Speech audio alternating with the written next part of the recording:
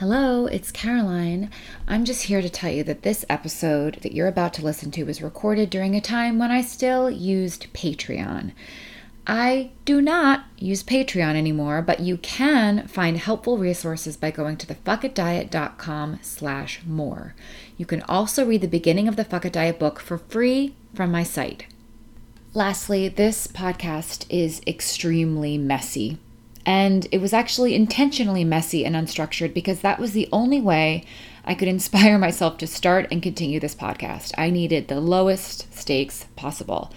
And though this podcast remains very low budget and has remained messy throughout the years until now, if you want slightly more structured and streamlined episodes, listen to the more recent episodes. All right, enjoy. Every so often, I decide that my podcast needs new music. And then I search for new music and I don't really know what I'm looking for. But this time I found a track called Extremely Sneaky Cat. And I listened to it and I was like, wow, this is it. I found it.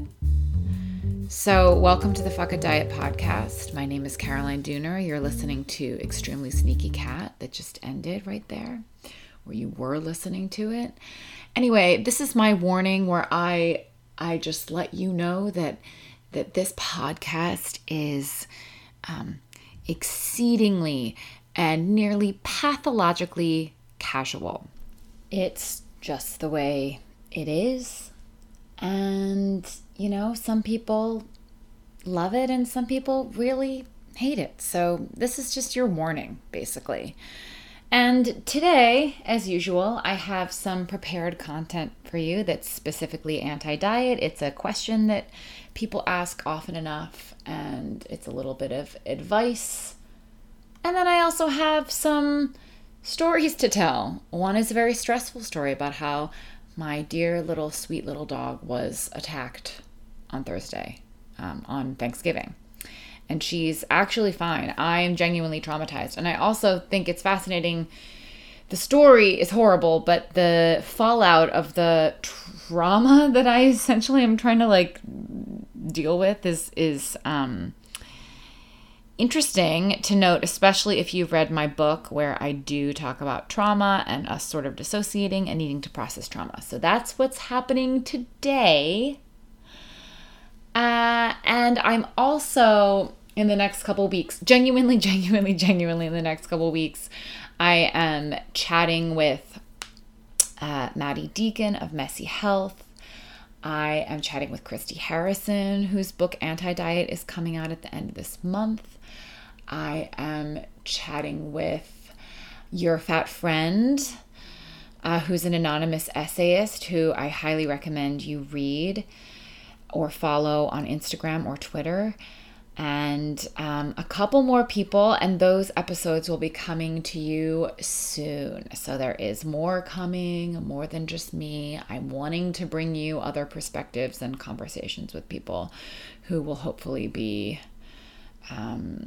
interesting and informative for anyone who is starting off on this anti-diet, health at every size journey. And I know that I explain things in a way that is helpful for people, but that doesn't mean that my voice and my voice alone can be the only, voice in your recovery and in your journey. So I think it really is important to follow lots of people and to get lots of people's experiences and perspectives. And you can do that on your own, but I hope that I can also bring that a little bit to you in the next couple episodes of the podcast. So without further ado, we're just going to go into this actual blog post that this episode is attached to. And it's called When You Worry You're Being Irresponsible. So this is a question that I got in the Fuck It Diet book club, which actually just wrapped up its second round last week. It's an 8-week course club. And we go through the book and we have Q&As and there's bonus content. There's bonus exercises that were cut from the book, and it's a community. And it will come back around in 2020. I have been considering, it would make sense if I opened up enrollment right now, so we could start another round January 1st, to try to combat the diet culture that is, and all the cleanses that are going on in the beginning of the year. But I don't know that I have that in me, to be perfectly honest with you. So I think it's going to be a couple months into 2020. And I will absolutely let you know. If you want to know right when it opens up, go to thefuckitdiet.com/club and you can sign up to be notified. You can sign up for the book resources. If you've read the book at thefuckitdiet.com/resources, you'll get bonuses there. You'll get some actual people that I highly recommend following. You'll get a replay of a Q&A video that I did for people who've read the book. You'll get prompts from the book laid out, if you got the audiobook. And you'll also be notified there too. And if you are new to the Fuck It Diet, which you easily could be, go to thefuckitdiet.com/free. And I have the beginning of the book for you to read, and I have some free lessons for newbies, sort of like intro lessons, like what the hell is this anyway? Because honestly, this episode today and this question that I'm asking today is not necessarily a newbie question. So if you are completely new to this and not quite sure what it is and not quite sure if it's right for you and not quite sure if it applies to you, I do highly recommend you go to thefuckitdiet.com/free and get the free content that's specifically for people who don't really know what this is in the first place. And obviously, to anybody who hasn't, I really do recommend reading my book. I purposely, obviously wrote it to explain it from start to finish in a very comprehensive way. So I know I've said that a million times if you've been listening to this podcast for a while, but that is like the thing that I recommend the most to people who have questions or who want to know more or want to know the kinds of things that I would teach and recommend in the courses that I used to run. And the course has now become the book. And that's because it is, the thing that I teach and all the things that I would teach. Okay. So let's just get into it here.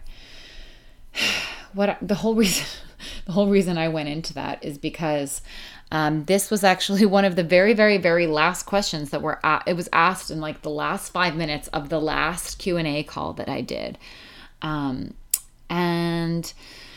this woman asked, how do I get to a place where I am confident enough to tune out diet culture when it's everywhere?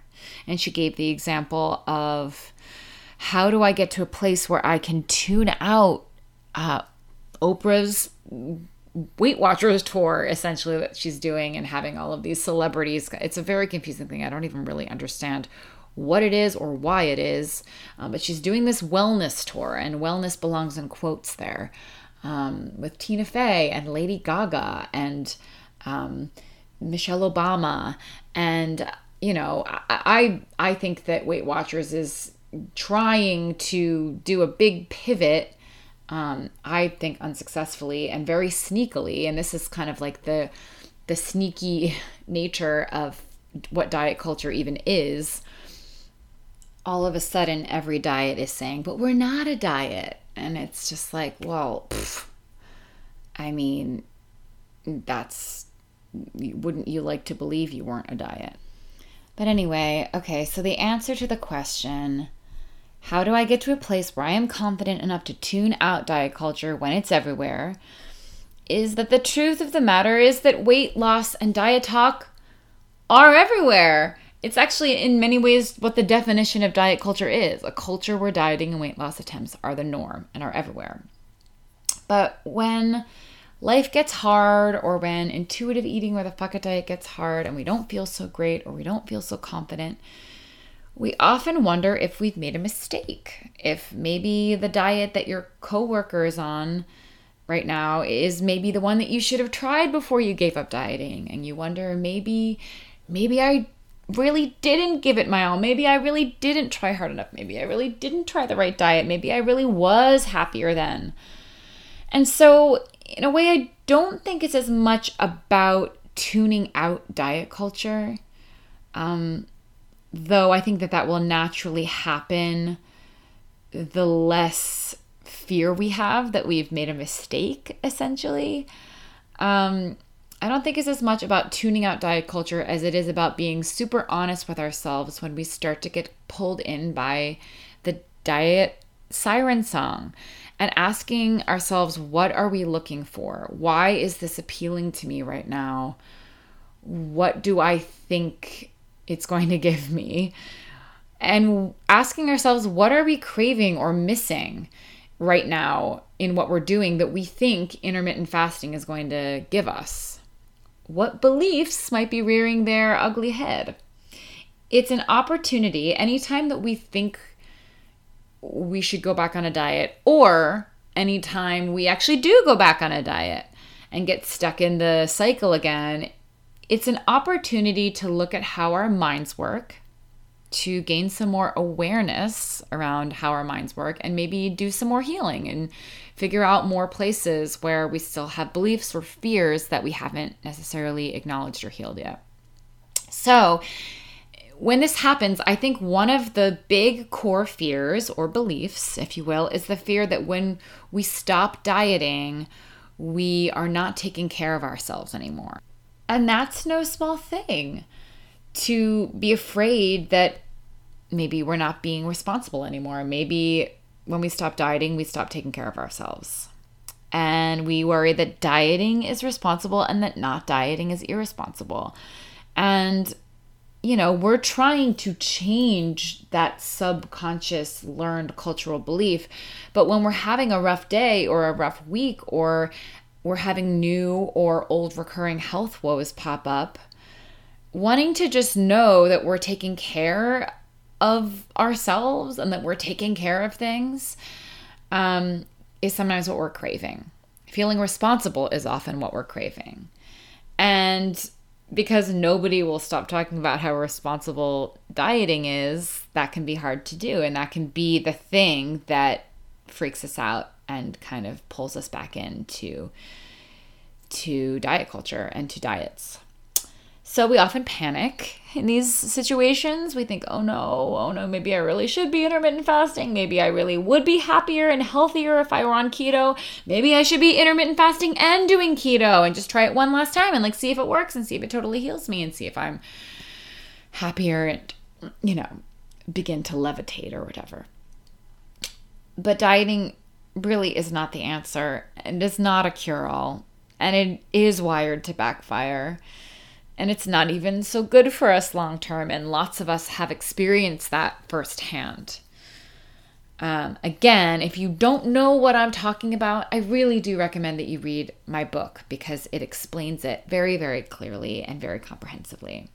So when you're having trouble remembering that dieting is not the answer and it's not a cure-all and that it is wired to backfire and it's not so good for us long term, when you have trouble remembering that, remind yourself, why did I stop dieting in the first place? What happened to me that I realized I was hurting myself, or that this wasn't good for me, or that this wasn't worth it, or that this did keep backfiring, or that I'm more miserable now than I even was before I started dieting? Answer the question, why did I stop dieting in the first place?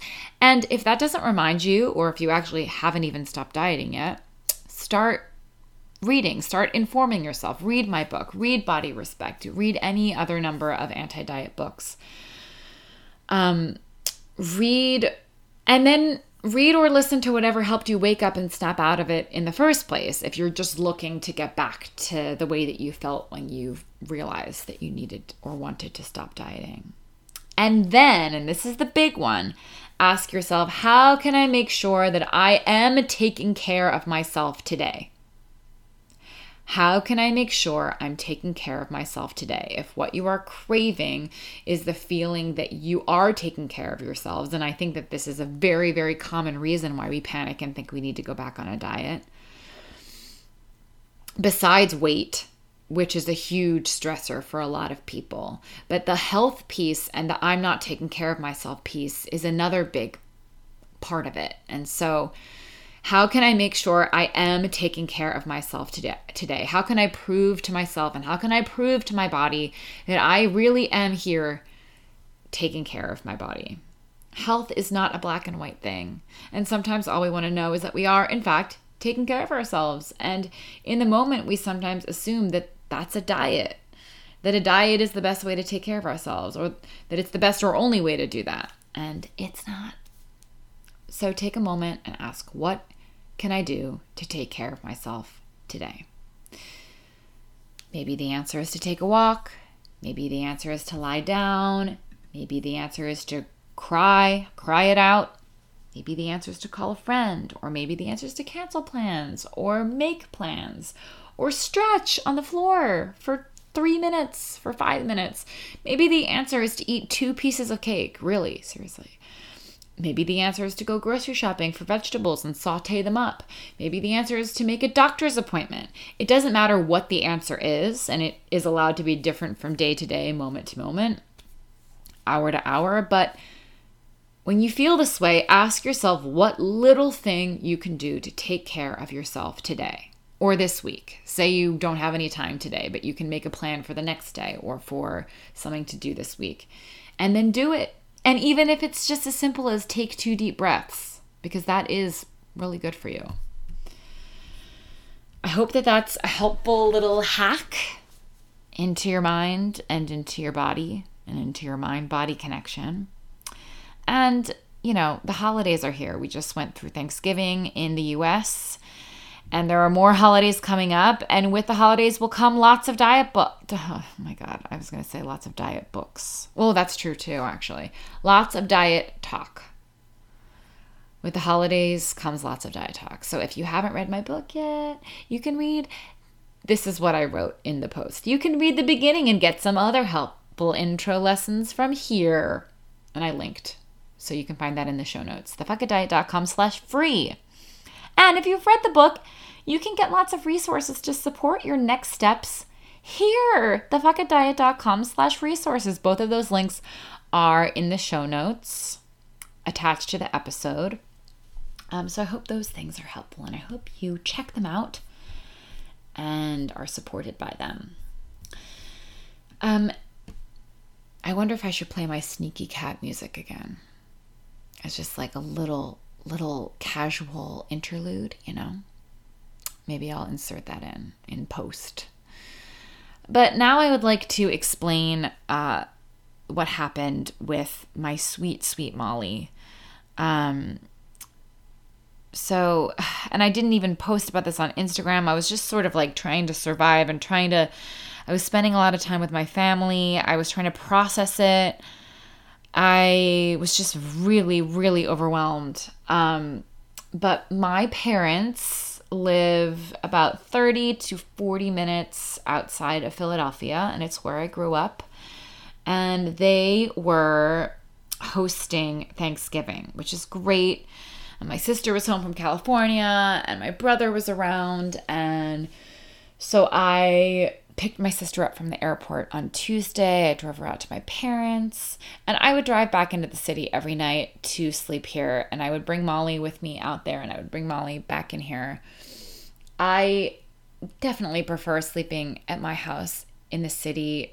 I do really well with routine with sleep, and Molly does really well with routine and sleep, and she sleeps downstairs and I sleep upstairs. And the couple times that I have tried to do it at my parents' house, it's a disaster. And she's stressed and she tries to find me in the middle of the night. And it's a whole thing. So Tuesday night, I spent at my parents, and then I drove back into the city. And then I drove back Wednesday. I spent all day with my family on Wednesday. And same with Thursday. And same with Friday, yesterday. And I would drive back every night. I don't really know if that's an important part of the story or not, but I'm just trying to paint the picture. So my cousins, who actually live one street over from my parents, they had this beautiful, wonderful, humongous Bernese mountain dog named Carson. And he was the sweetest, sweetest, sweetest dog. And he passed away over the summer. He was only 6 years old. He had cancer. It's heartbreaking. He was not old, but Bernese Mountain Dogs have a lot of genetic predisposition to cancer, I think. And like their lifespan is like 6 to 8 years generally, and it's like one of the shortest of all the dogs. So anyway, it's very, very sad. And Molly absolutely loved him. Molly is half Bernese Mountain Dog, half Mini Poodle. She's like 50 pounds. He was like 120 pounds. He was the sweetest dog. And I guess they had an overlap of like a year. And they met a couple times and they would play and they would run around and he would cry. That was his like playing style, Carson. He would see Molly and he would just start crying and they would run around and chase each other. And I think he had cancer when they would play. Like I think he had it for a little bit longer than they knew about. And he would like limp around trying to chase her. And it was just so, so cute. And she loved him. So Carson passed away, and just a couple weeks ago, they adopted a rescue dog. And he's really big, and he's only 8 months old, and his name is Goose, and he is like part Great Dane, part Lab, part Doberman. And they don't really know, I don't know if they really know what his past was, and he's young. I mean, he's only 8 months, but I think he had a pretty traumatic past, not distant past. And I think he was abused, or I don't really know exactly. And they don't really know either, and they're trying to figure it out. So I was texting them and asking whether he could meet Molly, and they were saying, we're not really sure how he is with other dogs. But, maybe they could meet through the fence and just see how it goes. So on Thanksgiving, I brought her over to their house, and they live just a couple houses away on the street over. And also they're my dad's side of the family, and this was the year that I was having Thanksgiving with my mom's side of the family. So we weren't actually going to be having Thanksgiving dinner with them. But I thought it would be nice to just see them for a couple minutes and see if the dogs could play. And in my head, I'm like, this is a puppy. Like, how bad could it be? Do you know what I mean? Anyway, one of the big things that's come out of this is I am now, and I will be, so much more cautious. Maybe too cautious now, because I'm so traumatized after what happened. But basically, my brother came with me. They were meeting through the fence. It was like a wooden white fence, and he's so big, and he was jumping up and he was saying hi, and his little, his hair was standing up in the back of his head, and he was barking, but he did seem like he wanted to meet us, and it seemed like he wanted to meet Molly. And he was sort of doing like the little puppy butt where like the his butt goes up in the air, and that's like their sign that they want to play. But he was also barking. And it did sound like an aggressive bark, but at the same time, he's humongous. I mean, he's really, really, really big. And so inherently, they're going to have like a deep bark. So I was like, I think he wants, like, I was looking at the good. I was like, it looks like he wants to play. Look. And then he went like did that thing that I was like, oh, look, he does want to play. And they were definitely on the cautious side. They were like, I don't know. It does sound like a little aggressive. But then he was doing enough things that seemed like he just was a big, big, big puppy who wanted to play and wanted to meet Molly. Oh, God. So I also stupidly said, oh, Molly's so submissive. She'll just roll over. She's just, she's easy breezy. She'll be the submissive one, which is half true. And it's also not really true anymore. Yeah, she would have done that as a puppy. But now, she gets overwhelmed easily. And at the dog park, she does her little, like, baring her teeth and, like, does a little, like, and that's her way of telling dogs to just back off because she gets overwhelmed. And dogs who are used to being around other dogs understand what that means, and then they back off. And then she calms down, and then she's happy to play. So he came out, and they let him out of the gate.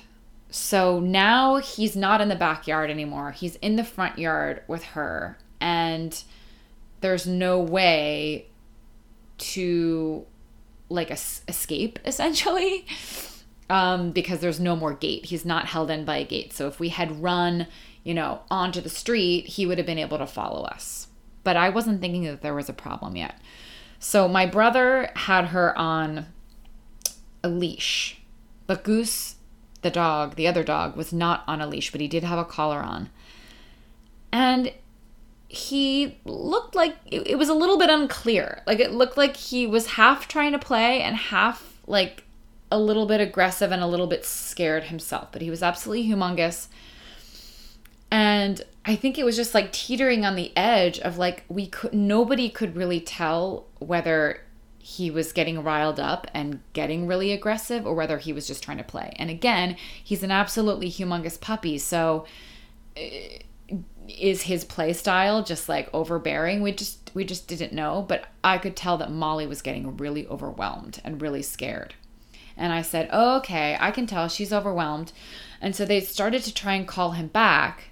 And of course, again, they've only had him for 3 or 4 weeks. And so he's not, and he's a puppy. So why would we expect that he would have good recall? Like there were so many things that were mistakes. And I definitely was like, it'll be fine, it'll be fine, it'll be fine. So Molly does her little teeth baring thing that means get away, back away, buddy. And that, I think, is where it tipped into basically he started to then go on the attack. And this is where I started to black out. I don't remember everything that happened. I literally have holes in my memory of exactly what happened, exactly what the sequence of events was. All I remember was that my brother instinctively, and this is something that I cannot get it out of my mind. It's like burned into my memory. I can't get it out of my mind. My brother was pulling up on Molly's leash and collar to try and get her away from Goose, which doesn't make any sense because there's nowhere that she can go. And so she was just like on her hind legs, like being choked and like doing flips around and like feeling like she's kind of like being not actively attacked yet, but like very aggressively gone after by Goose, who's way bigger than her. So at some point, and I don't remember what this was, she slipped her collar. And I think it's because my brother was like pulling up, and he's holding her. The huge dog is going after her. So my brother's now in the middle of it, and my brother doesn't know what he's doing, though thank God for him, because he kind of saved the day. I can't believe that I'm trying to explain this play by line.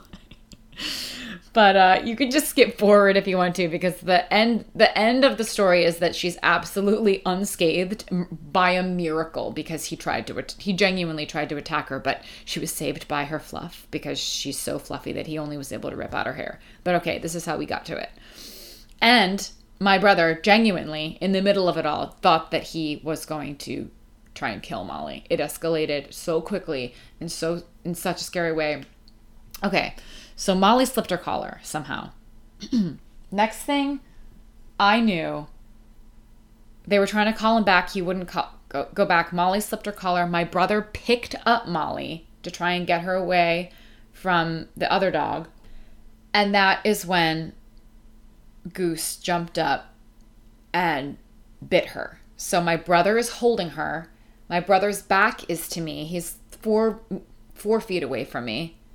So I couldn't actually see what the dog was biting, because the dog's actual face was blocked by my brother's body. But all I know is that my brother was holding my dog, my 50-pound dog, and the other dog had jumped up to bite her, and my dog, Molly, was yelping. And I just started screaming. I couldn't move. I didn't know what to do. I didn't know. I was so afraid that if I pulled Goose off of her, that he would rip off her leg. In my mind, he had her leg, and that her leg was being like punctured. And I was just afraid that if I pulled on the dog, that he would tear off her leg. I didn't know. My aunt started screaming. I started screaming. And meanwhile, and Molly was yelping. So I was like, oh my God, she's just being like, she's being attacked. But I couldn't move. And meanwhile, she's in my brother's arms. And then after it was all over, I couldn't remember what happened next. The only thing that was burned into my brain was my brother pulling up on her collar and her choking. And then her being in my brother's arms, being bitten, me screaming, and my aunt screaming. I was screaming bloody murder. I don't even know what my scream sounded like because I don't remember everything. And then the next thing I remember, and I know it was like maybe a minute or a couple minutes later, was I was running away with Molly once my uncle finally ran from the backyard to see what was happening and grabbed the dog. However, before then, I have now filled it in by asking Shane, and I asked my brother, whose name is Shane. I was like, what happened after you were holding Molly? And he was like, I don't know. I don't remember. He was in the middle of it too, but at least he was taking action. I couldn't move. And then I felt guilty that I wasn't like doing anything. I wasn't pulling the dog off of her, but I didn't know if that was going to make things worse. I didn't know. And so this is what happened. So now I know that he only had her fur, and he thought he had her skin, or he was trying to have her skin, because he wasn't letting go when she was yelping, which is what a dog who is listening and not trying to hurt another dog, when the dog yelps and they're playing, they let go. But he wasn't letting go, but he must have just lost the grip because all he had was her fur. And I think when my brother sensed that the dog did not have Molly anymore, he threw Molly down and then went after Goose. And because he said while he was holding her, what he was doing, he was waiting for someone to wrangle this humongous, I don't know how many pounds he is, but he is tall. He's part Great Dane, who's humongous. And I also remember before the actual attack happened, when I just started to black out, he was really, really, really, really snarling, barking, foaming at the mouth, baring his teeth. And that's when I was like, oh no, oh no, oh no, oh no. And then everything just sort of happened in days from there. Okay. I promise this is almost over. And I also promise that that I actually have a point that will come back to something that makes some sort of sense based on something that I talk about in my book about trauma and energy and unprocessed energy. Because I've never quite experienced something as acute as this. I know that I have trauma and a lot of social, emotional, diet, performance trauma, but I have never had anything quite like this before. So it was kind of interesting to see what happened to me and then to see what the aftermath was. Knowing what I now know and believing what I now believe about how humans can get traumatized and what that looks like and what that feels like. So before we get there, basically my brother threw her down, tried to go after Goose, which again is so what would I have done without him? He was who knew if he was going to get attacked? And he didn't. And the dog didn't go after humans, was only going after Molly. And clearly has probably had a very traumatic experience of his own, and her baring her little teeth, just saying, get away from me, put him over the edge. But when my brother went after Goose and had him by the collar, and his collar popped off. So all I remember then, sort of in a sort of brownout, is that he ran back around to get Molly again. And I don't even know where I was in relation to Molly at this point. I don't even remember. I don't even remember. Which is, I just knew that if we started running before he was held, that he would come after us. I just knew that. And so I knew that it wasn't worth running unless he was being restrained. So the next thing I know, after the collar popped off, is my uncle was there and grabbed Goose by the skin, like by the scruff, and yelled to us, like, get out of here. And Molly didn't have her collar on at that point, which I didn't even know. But I grabbed Molly by the fur, and she wanted to leave, but she was also sticking by me. And I saw the collar and the leash on the lawn, and I picked it up as we ran. And we ran home. I thought Molly was extremely injured. Obviously, she was able to walk, but she was limping a little bit. My plan, since she could walk, I was like, okay, we're going to go back to my parents. It's a street away, a couple houses away. I'm going to check her leg, and then I'm going to go to the hospital. In my head, I was like, I'm going to be spending the entire day and maybe the next couple of days in the animal hospital. And I just knew it. I knew it. Like, I knew that had to be the case. And that was my plan. I was like, I'm going to get you there. You're going to be okay. It's going to be okay. Apparently, when we were halfway home, he got out of my uncle's grip and started running after us again. And then I guess when he noticed that we were far enough away, he turned around and didn't pursue us. But I got home, and Molly was shaking, and her little tail was between her legs, and I started quickly looking. I just thought he'd bit her leg, and I was looking all over her leg, and there was nothing. There was not a scratch. And then I saw where he actually had hold all of her fur right above where her tail is, was all slobbery, and tufts and tufts and tufts of fur were pulled out and were like coming out by the handful. And I just like had expected it to be like mass damage that we immediately needed to run to the hospital. And there was nothing. There was absolutely nothing. All he had done was had her fur. And I was so shocked on so many levels. I was shocked that it had happened in the first place. And I was even more shocked that there was no physical damage.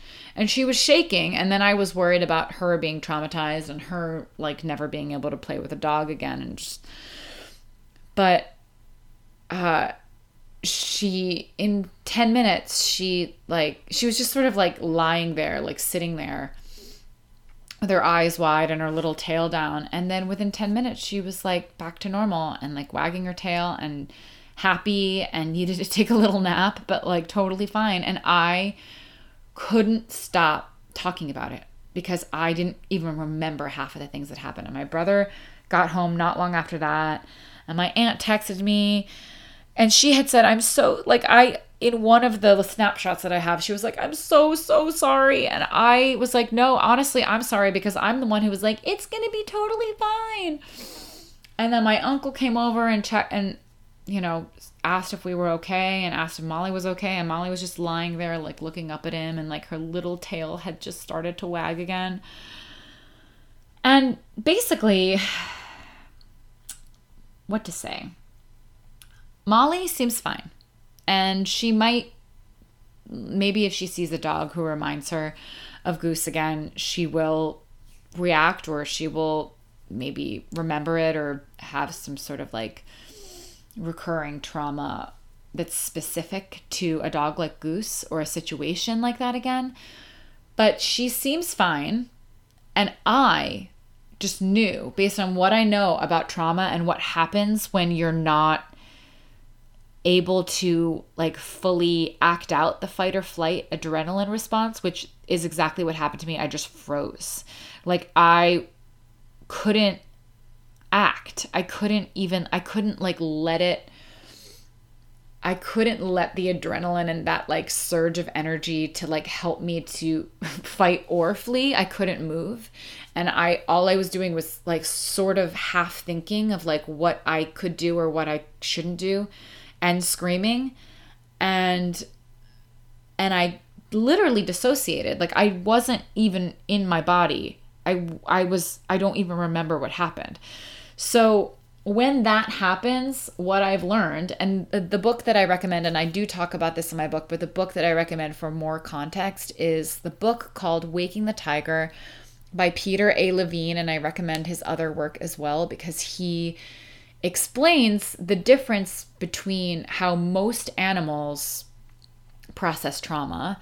They don't really have the option or the luxury to pop up into the rational mind and sort of like halt the process of fight or flight. And when you halt the process of fight or flight and don't let it actually complete itself and do what it's supposed to do, which is to help you fight or flee, you have essentially unprocessed trauma that can be re-triggered and re-triggered. And it's sort of like your body is in this high alert state because you never got out of the state. And experiences of completely freezing up or of like dissociating and not even really being in your body and not even really even knowing what's happening can be examples of what happens and what can result in unprocessed trauma. So, this is also what we call PTSD. And there are lots of varying degrees of it. And I believe that most humans on some smaller levels are a little bit traumatized and would benefit from a trauma specialist or a trauma therapist.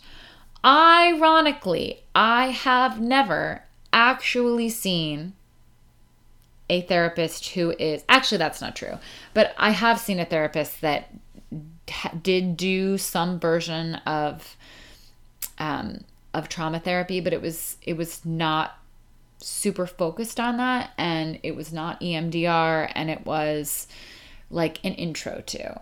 And I do think that there are lots of different ways to facilitate processing trauma. But anyway, this whole experience, like all I could think when I was stuck on it, and my sister wasn't there, so she didn't see it happen, though she did care, but she wasn't able to really grasp how extreme it was because Molly was totally unscathed, which was so odd. Like it really, I'm so surprised that it wasn't worse than it was, that she wasn't actually injured. And if she hadn't she has like 3 inches of like thick fluff. So he thought he was biting her skin and he was just getting fluff and just getting her fur. So anyway, my family, who wasn't there, my brother totally understood how extreme it was, but my family was like, okay, Caroline, stop talking about it. You got to get over it. I just didn't get it. Because I was stuck on it. Every 5 minutes, I'd be like, I can't believe that happened.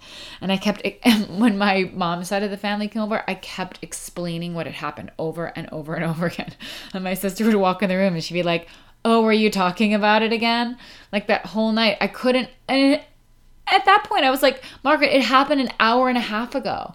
Because as soon as we got back, it was like half an hour till they were arriving, and I had to go up and get changed. And I was in so much shock. But I needed to process it, and I was still didn't even remember half of the things that had happened. So in my head, I was like, okay, I was worried that my dog was going to be traumatized, but it was very clear that I was. And it also seems like she might be totally fine, and I'm the one who's stuck on this. But when I got home that night, so I drove back to my house, and I got home around maybe 9:45, and my dog Molly went up and lay in my bed, and she was exhausted, and she was, had a hard day. And she was just laying in my bed, and she doesn't sleep in my bed, but before I go to sleep, I let her snuggle in my bed. And I was just lying there next to her, thinking about it over and over and over again. And I knew enough that the only way to process trauma is by actually feeling what it feels like in your actual body. And so half of me was like, okay, if I can't do this on my own, this should be the catalyst that gets me to start seeing a trauma therapist, a therapist who specializes in trauma, a practitioner that specializes in trauma, so I can just be guided through this. And why not? And I'm sure that there are other things from the past that, though I've tried to address a lot through my own mind-body stuff, I'm sure that there's other stuff that could be helped by seeing a specialist in trauma specialist. I I lay there and I kept on trying to go over, like I was trying to conjure it up by remembering, and I was feeling sick to my stomach. And the thing that bothered me the most was the image that I had of my brother pulling up on her collar in a way that was like clearly choking her and stressing her out so much so that she slipped her collar, and I didn't even see that happening because I was trying to focus also on what the dog was doing, and I was trying to figure out if there was any way for us to get out of the situation. That was my mind was like, is there any way to get out of the situation? Could we run? Could I grab her? And the answer that kept coming back was no, no, no, no. So I knew well enough that we couldn't just run because I knew that he would run after us. Anyway, I was trying to like go back there, and instead of like being dissociated, like figure out what it felt like and what maybe a fight or flight response would have been, and feeling what it felt like in my body. And at one point I started sobbing. I just knew, like the whole earlier day, I knew I'm not processing any of this, because all of a sudden my other aunt and uncle and cousins came over, and I didn't have a moment to like sit with what had just happened. And so the only thing that I could do to try and start to process it was like explain it. And I explained it over and over and over and over and over again until my family was like looking at me like, what is wrong with you? But I was like, I know that I have to process this, and my mom doesn't nobody understands the specific view of trauma that's very specific to how animals process it differently than humans. And so I like half knew what was going on, and I knew that it wasn't crazy that I was stuck on it. I knew that it meant that I was trying to process it, and I didn't even have the opportunity to. Man, is this the ultimate example of rambling? I mean, I really just trying to explain what happened and then explain the trauma perspective. But the interesting thing is that I do feel that I processed some of it that night in my bed after I got back home, and with deliberate like, okay, it feels really, really uncomfortable in my body. I'm sick over it. I'm so angry with myself. I was so angry with myself for being so stupid, for not being more cautious, for being so like, oh, it'll be fine. And I was so angry with myself for not knowing how to take action, for standing there, watching it happen 3 or 4 feet away and just screaming and not doing a thing because I didn't know what to do. I was so angry with myself, but I basically was just trying to like relive it in a way where I could feel the adrenaline in my body, and instead of just thinking about it, actually breathe through it. And so I did a little bit of that, and I didn't know whether it was going to work or not. I didn't know whether it was going to be effective or not. And I really do think now that if it didn't process all of it, I definitely did process some of it, because I feel a lot calmer about it. I can explain it in a way that doesn't make me feel sick to my stomach. I don't feel as stuck on the story. So I think that I did something. I think it's still going to inspire me to find a trauma therapist, because I would like to make sure that I have sort of processed it. And I also, it was the thing where I was like, well, this is probably good in a way. So it was like this weird thing where I was like, okay, I understand what's happening on a trauma level. I understand what's happening. I understand why I'm stuck on it. I understand that I dissociated. Oh my God, my computer just went to sleep. Hold on. Hello. Okay, did that keep recording? Okay, I checked. It kept recording. I understood what was happening. It was very clear to me that this was an acute case of trauma that I had been reading about, that I'd been writing about, that I'd been trying to apply to myself in basically to heal from smaller and less acute and less extreme experiences of it, because I definitely can look back at my life and see that in many ways, and I believe this for most people, that I was mildly traumatized in lots of ways that I didn't realize at the time, that that led to the disordered eating, that led to the eating disorder, that led to the dieting, and that was also perpetuated by the dieting, because dieting is traumatic in its own way. But nothing this acute, honestly, that I can remember. Excuse me, my God. Nothing this acute that I can remember. So it was fascinating to kind of be aware of what was happening, and also to realize that it was an acutely traumatic situation, but that how lucky I was that she didn't get hurt the way she should have, really. Like, it felt a little bit miraculous. I said to my cousin, I was texting my cousin, and I really don't blame them, because they were erring on the side of caution and I was not. And it was hard to tell. It was hard to tell whether he was just a humongous puppy who wanted to play, who had a deep, deep bark, or whether he was deeply traumatized himself and acting out that trauma. Oh my God. So I was aware that it was a very unique situation where I was able to kind of like see the effects of trauma and try to experiment with the advice that I give to breathe and feel, to see if I could process any of it on my own. Though, please, my disclaimer is that I always, I really do recommend professional help. I really, really, really do. I recommend it for myself. It is on my list. It actually was on my list before this. It's like, go to somebody who can do EMDR, because I'm really curious about it. It's one of the many evidence-based practices for processing trauma and healing trauma. And I'm interested in it. I know that there's more than one way to do it. I know that there's more than one method, but it is one of the mainstream ways, and I am interested in it, and I want to see what it's like, essentially.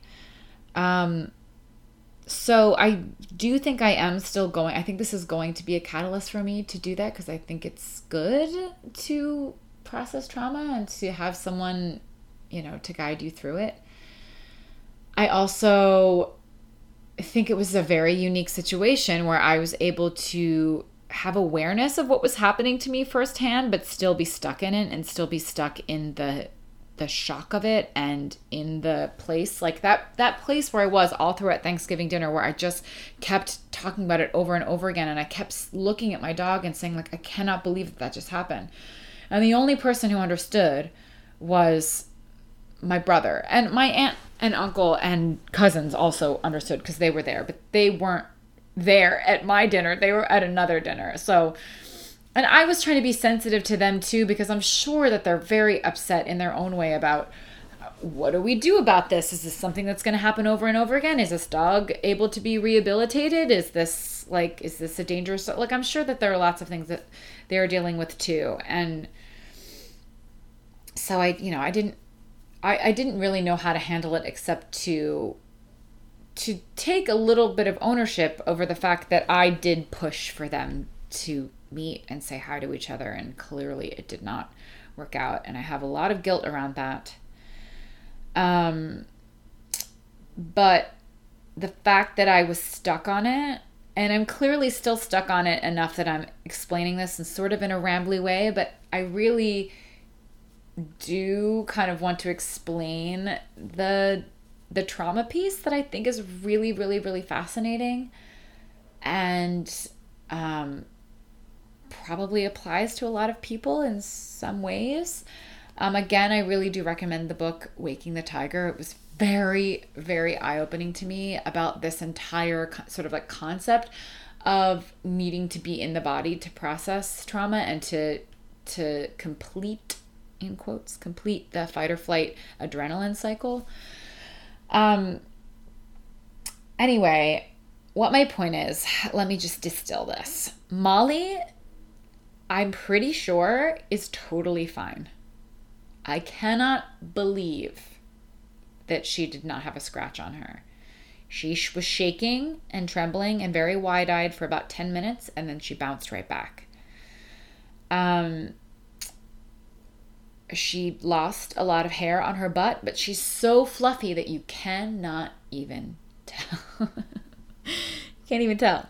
I was, and probably am still a little bit, traumatized. I literally dissociated and do not remember pieces of it, but I have tried to piece them back together by talking to my brother about it, and I tried to deliberately like go back there and remember what it was, knowing that if I could process a little bit of what I experienced on like a very like energetic level, like it's literally like adrenaline that's like wasn't able to like complete the process, that I would be better off at least in the short term before I go see someone who maybe can help me either address whatever I wasn't able to address from that and other stuff from my past, because I think it would be good and I think it would be helpful.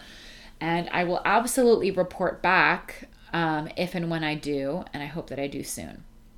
I have my own my therapist that I already have that I'm going to go to on Wednesday, and I'm going to bring this up to her, and I'm going to see maybe she can refer me to someone that's specialist in trauma, or maybe she'll whip something out of her back pocket and tell me that she specializes in trauma, which I don't know if she does, but hey, I'm going to see.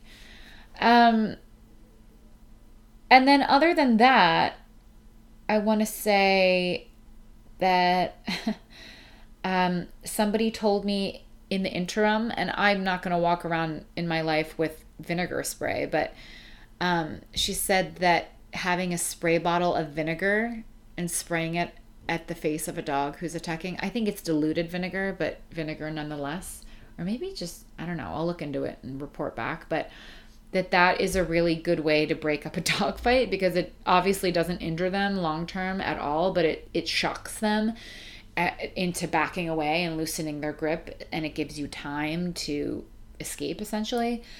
Of course, as all part of it, and I was going over it and again, I was like, what could I have done differently? What could I have done differently in the moment? Like, if it had already escalated, what could I have done differently?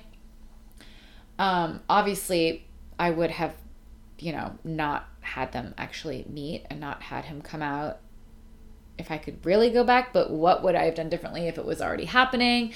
And I was researching what to do, and I even Googled like fluffy dog saved from dog attack by Fluff. Like, I was trying to find another example of someone who had a fluffy dog whose dog was attacked, but the dog was okay because it was so fluffy. And I didn't nothing came up. And I would love to hear from people, but nothing came up on Google. And maybe I just didn't explain it well into Google. But, all right, that was a really long story. And I'm sure I rambled and went over things over and over and over and over again.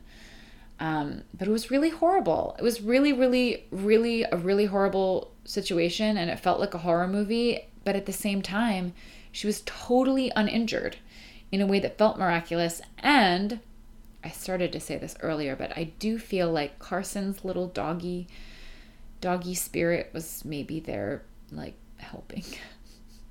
Carson was such a sweet dog. He was their big Bernese Mountain Dog, and I just miss him. And he was just like the loveliest big goofball who cried whenever he was playing with dogs and was scared of everything, but very sweet. Obviously, I feel bad for Goose and whatever I have like no animosity towards the dog. I more was just mad at myself for like being so optimistic and like foolishly optimistic and not being cautious enough. So now I'm going to be overly cautious, but hopefully dealing with the trauma and actually having a therapist will help me just not be stuck in it. Because that's what trauma does. It makes you stuck in it. And if you don't process it, you keep sort of like re-triggering it and reliving it over and over and over again. And there's a very strange part of it too, where you almost like attract situations that help you to try and process it. But if you don't know what to do or don't know how to process it, you're just going to sort of like re-traumatize yourself over and over and over again.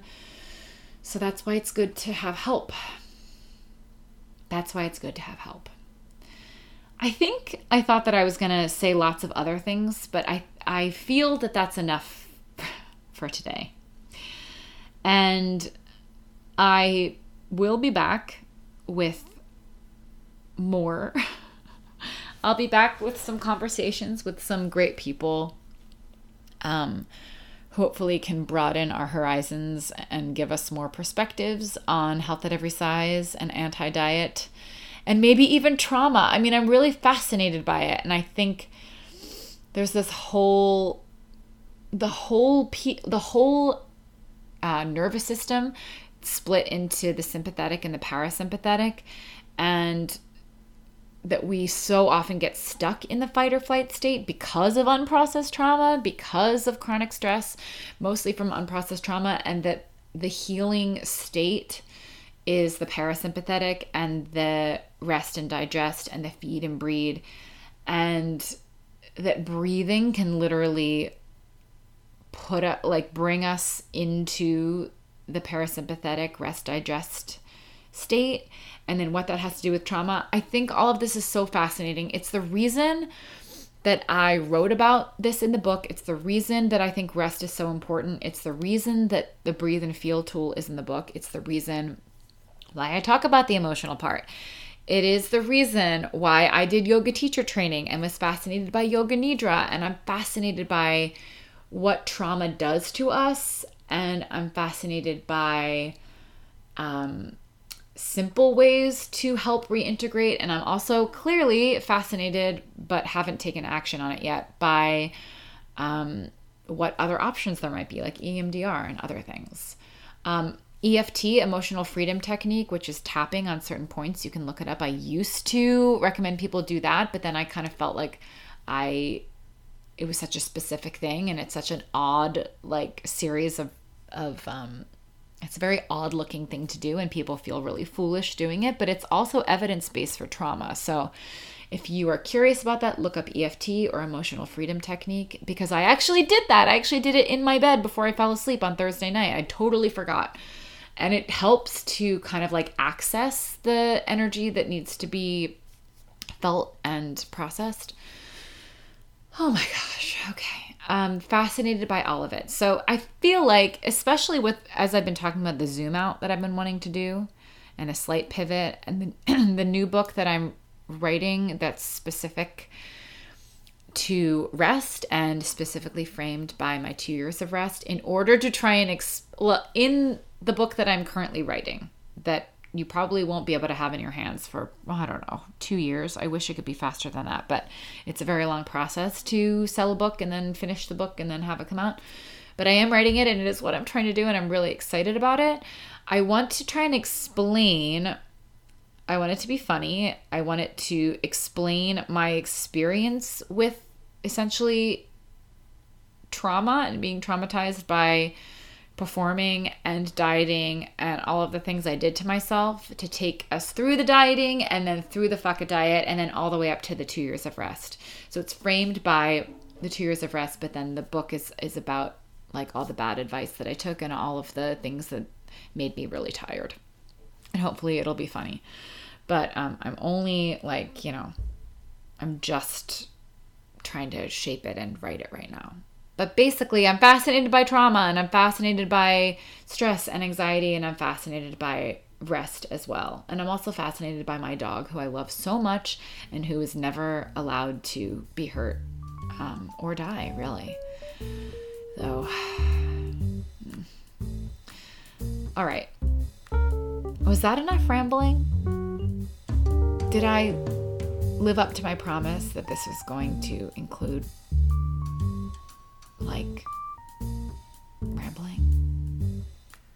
Okay. I will be back, and you might regret it. Bye. You're listening to the song Extremely Sneaky Cat. I don't know who wrote it, but I did just buy it from the website Melody Loops.